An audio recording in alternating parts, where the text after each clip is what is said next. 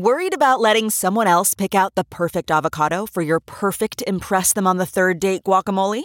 Well, good thing Instacart shoppers are as picky as you are. They find ripe avocados like it's their guac on the line. They are milk expiration date detectives. They bag eggs like the 12 precious pieces of cargo they are. So let Instacart shoppers overthink your groceries so that you can overthink what you'll wear on that third date.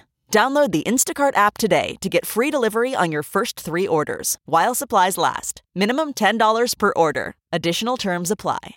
CarMax is putting peace of mind back in car shopping by putting you in the driver's seat to find a ride that's right for you. Because at CarMax, we believe you shouldn't just settle for a car. You should love your car.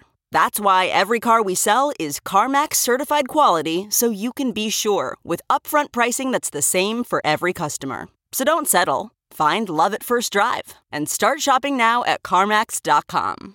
CarMax, the way car buying should be. In total, the Dixie has moved more than 20% so far this year. Of the major financial crises over the last 30 years, only the global financial crisis and the 2015 yuan devaluation have featured a more serious spike in the Dixie. Although in general, major crises are associated with dollar strength as people flood to what they perceive to be the safest currency. However, a major difference this time around is the lack of interest from US policymakers in taming the strong dollar. Welcome back to The Breakdown with me, NLW. It's a daily podcast on macro, Bitcoin, and the big picture power shifts remaking our world. The Breakdown is sponsored by Nexo.io, Chainalysis, and FTX, and produced and distributed by CoinDesk. What's going on, guys? It is Tuesday, September 27th, and today we are discussing why, for the rest of the world, the dollar is our currency and their problem. Before we get into that, however, if you are enjoying The Breakdown, please go subscribe to it, give it a rating, give it a review, or if you want to dive deeper into the conversation, come join us on the Breakers Discord.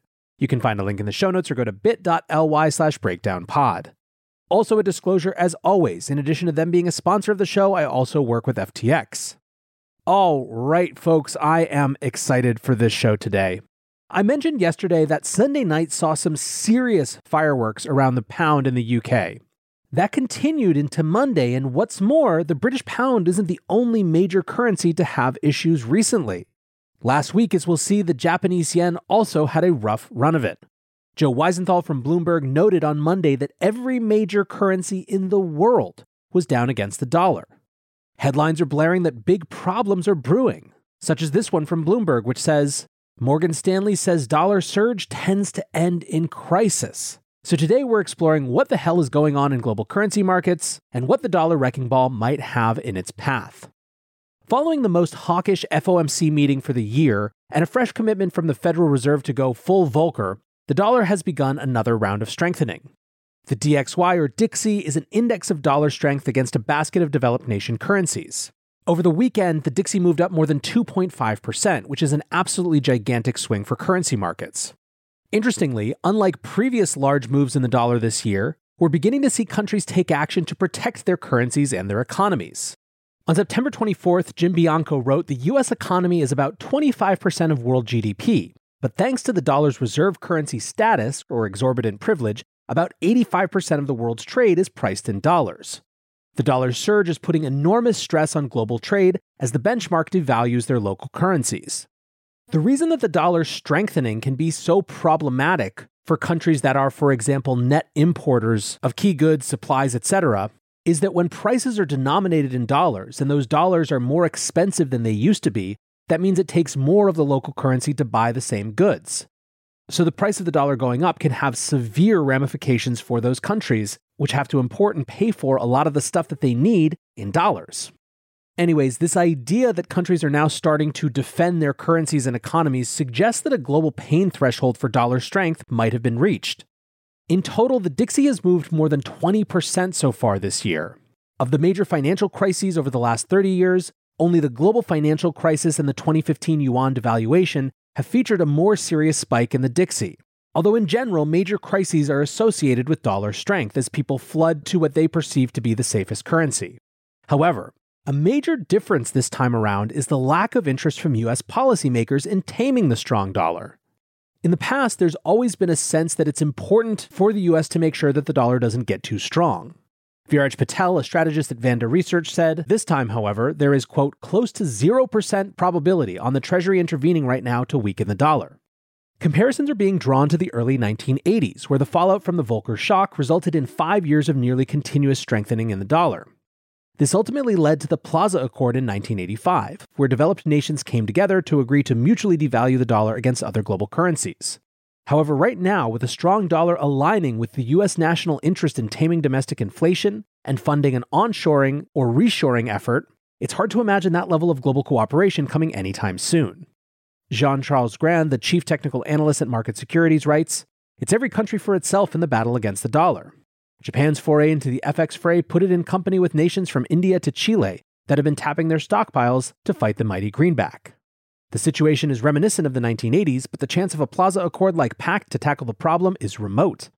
Prathamesh Goodbole wrote, the last time we saw such a massive dollar rally was in the 1980s, went so high it crushed American business. The overseas percentage of earnings for US today is higher. Assuming the Fed stops hiking in December, we'll see another Plaza Accord later and start of a big boom late 2023, early 2024.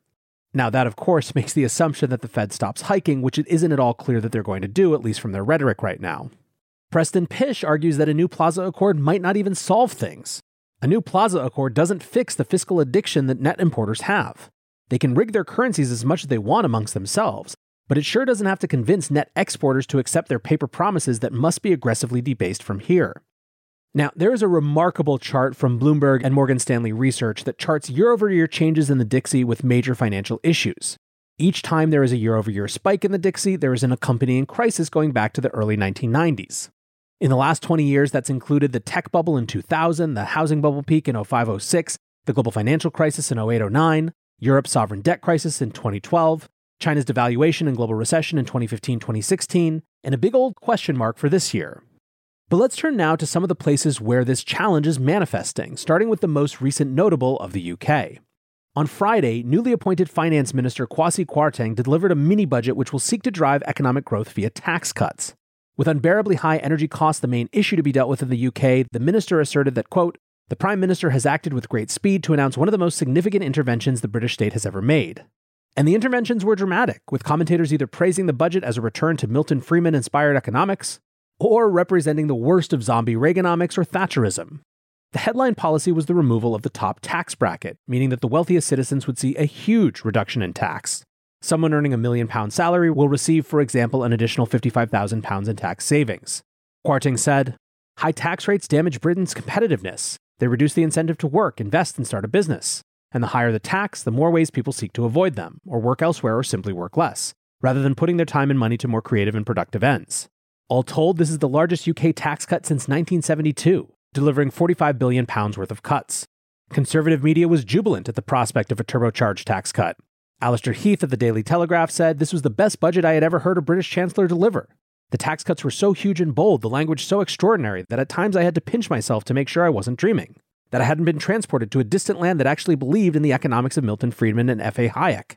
Others were more concerned about the risks to the nation inherent in such a dramatic tax cut policy. Martin Wolf of the Financial Times said this will do nigh on nothing to raise medium-term growth, but risks serious macroeconomic instability. The failure to ask the Office for Budget Responsibility to assess its impact is simply scandalous.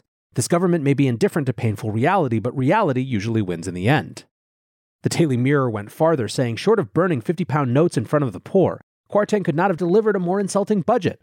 His plans are economically incoherent, fundamentally unequal, and fiscally dangerous. Markets rendered their verdict immediately, with the pound collapsing 3.5% on Friday. This was one of the 5 largest intraday moves in decades, hitting levels not seen since 1985 and a new all-time low against the dollar. As the tax cut is meant to be funded out of deficit spending, leading to much greater issuance of sovereign bonds, the UK bond market also sold off as well. 2-year yields hit their highest level since 2007, and 10-year yields rose to levels not seen since 2010. Many analysts were skeptical that the UK will even be able to carry this plan out. Citi analysts said in a research note, quote, we think the UK will find it increasingly difficult to finance this deficit amidst such a deteriorating economic backdrop. Something has to give, and that something will eventually be a much lower exchange rate. Jane Foley, a senior foreign exchange strategist at Dutch bank Rabobank, wrote, the obvious implication is that BOE rates are likely to be higher for longer than they would have been otherwise. While textbooks suggest that higher short-term interest rates should be currency supportive, GBP has been demonstrating since the spring that this is not always the case.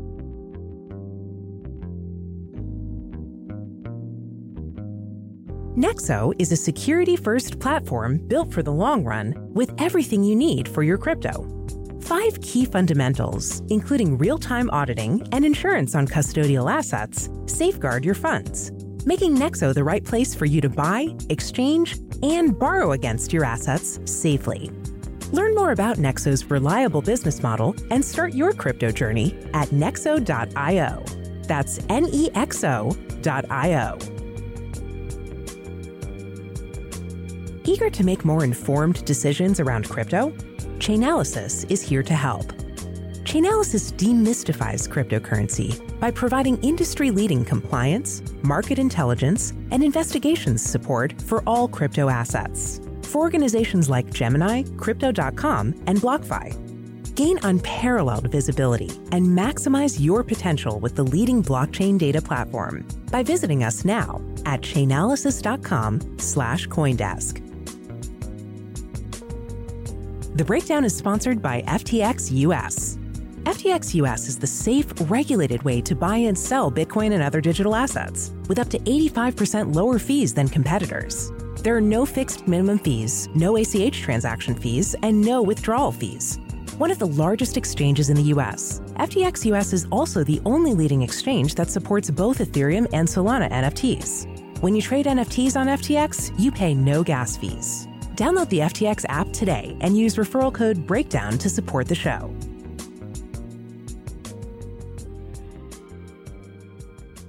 FinTwit had quite a bit to say about this as well.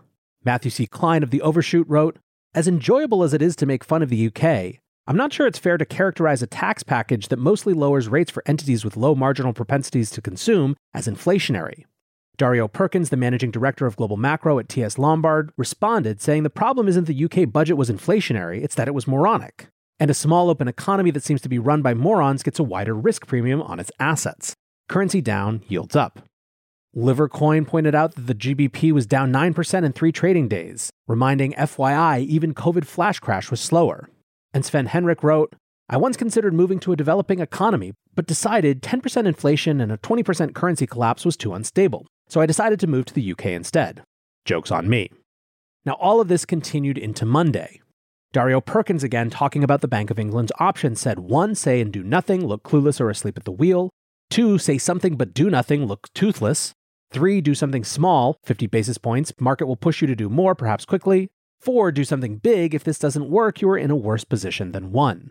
Arthur Hayes made the same emerging market joke saying, "I love emerging markets, so much opportunity. Guess I'll be moving to London." And this trading like an emerging market idea actually got some traction, with Bloomberg's Tracy Alloway writing a piece called exactly that.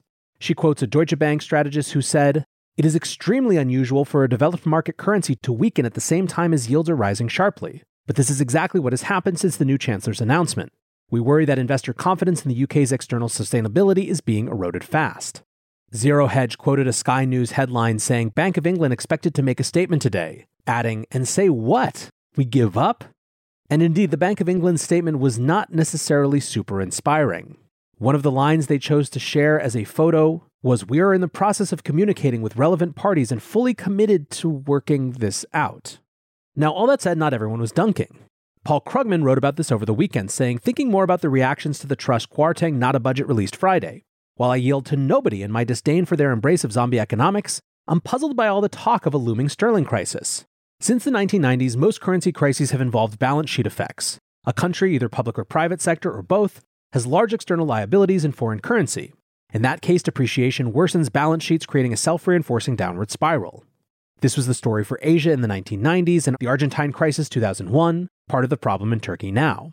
But while the UK has a lot of external liabilities, they're overwhelmingly sterling denominated. The UK also has external assets, largely direct investment. The result is that sterling depreciation actually improves Britain's net international investment position. So a balance sheet currency crisis story doesn't seem to make sense. The other way you can have a currency crisis is if markets believe that you can't or won't service your public debt and will monetize it instead. This was the story behind the 1926 franc crisis, and I think the 1976 sterling crisis, which needs revisiting. But the Bank of England is independent these days and unlikely to monetize debt. And despite everything, UK debt isn't that high by long-run standards. So why did zombie Reaganomics produce currency depreciation, not the excessively strong currency caused by the original version? Well, it did say bad things about the competence of the new government. But at a guess, the moron risk premium has now been priced in. I guess I don't see the mechanism for a continued sterling crisis. What am I missing? Interestingly, Tyler Cowen wrote about this in Bloomberg as well, with a piece titled Truss's Economic Plan Isn't the Disaster Everyone Says It Is, and despite coming from a very different political and economic perspective than Krugman, agreed on much. He starts by quoting a swath of well-known economists. Larry Summers noted, I think Britain will be remembered for having pursued the worst macroeconomic policies of any major country in a long time. William Buter described it as totally nuts. As Jason Furman summed it up, I've rarely seen an economic policy that isn't uniformly panned by economic experts and financial markets. However, Cowen wasn't buying this. First, he, quote, sees no evidence that the markets are beginning to doubt the UK's ability to repay their debts, end quote. And what's more, he doesn't see the UK's level of debt as particularly high. 2, he thinks that fair criticism of the Bank of England is getting mashed together with this new government, writing, yes, nominal interest rates rose and the pound fell following the announcement of Truss's policies, but the guilty party here is probably the Bank of England. If fiscal policy is expansionary, it is the duty of the central bank to offset that influence and tighten more on the monetary side. The bank has been slow to respond to inflationary pressures, for which it has been fairly criticized. Nonetheless, that is distinct from criticizing Truss's policies. Those policies do reveal a lack of coordination with the Bank of England, and that embarrasses the UK government. Still, it's not clear that those costs will endure, or that a democratic government should relegate its policy to that of the central bank. Most of all, however, Cowen points out the context. Quote, it is important to keep the falling pound in perspective. The dollar has been soaring against the currencies of such well-run countries as Japan and South Korea. Japan does not even have exorbitant rates of price inflation. The euro has fallen well below one-to-one parity with the dollar. Even if the UK continues to see its currency fall, by no means is this entirely explained by the developments on the British side of the ledger. Speaking of Japan, let's shift our attention there for just a minute. Last week, a bunch of central banks followed the US's lead and raised rates. The Bank of England delivered its second straight 50 basis point hike. The Swiss National Bank also lifted its borrowing costs by 75 basis points, which is the first time they've exited negative rate policy since implementing it in December 2014. And the Bank of Japan continued its streak of 6 years without an interest rate movement and 23 years of near zero rates on Thursday. They decided to maintain negative rates of 0.1%, becoming the only major central bank still continuing with zero interest rate policy. Governor Kuroda said, I believe we won't be introducing a rate hike anytime soon.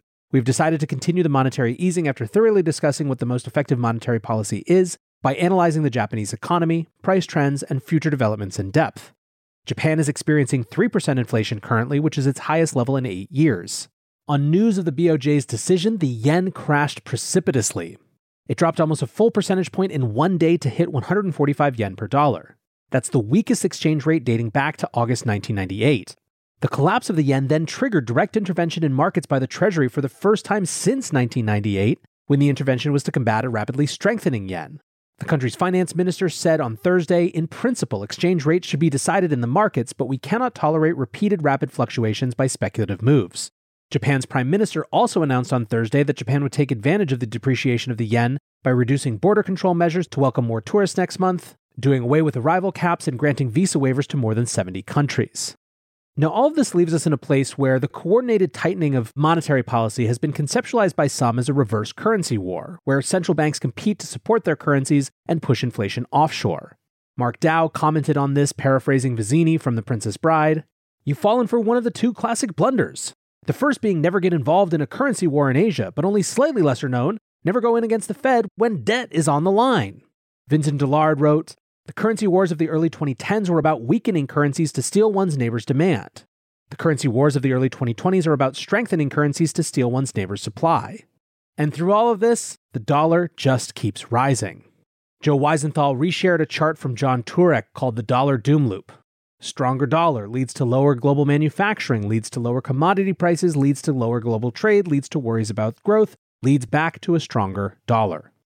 Will Clemente, watching all of this, said, "These currency moves are insane. Things are breaking." And isn't that exactly what the Fed said it was going to be looking for in terms of changing its policy? Well, Tracy Alloway sort of nailed it when she tweeted, "Gonna have to start caveating hike until something breaks with hike until something American breaks."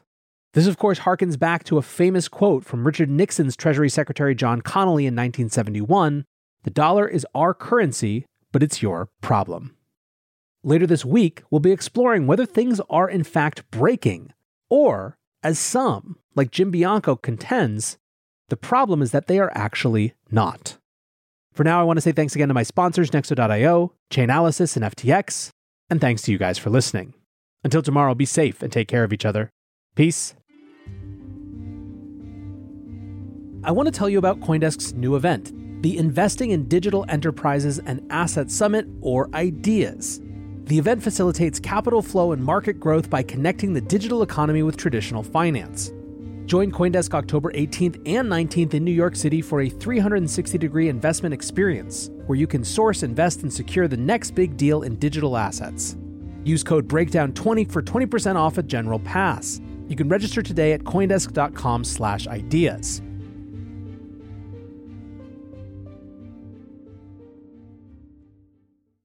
Save on Cox Internet when you add Cox Mobile and get fiber-powered internet at home and unbeatable 5G reliability on the go. So whether you're playing a game at home, yes, cool, or attending one live, you can do more without spending more. Learn how to save at cox.com/internet. Cox Internet is connected to the premises via coaxial cable. Cox Mobile runs on the network with unbeatable 5G reliability as measured by Ookla LLC in the U.S. 2H 2023. Results may vary, not an endorsement. Other restrictions apply.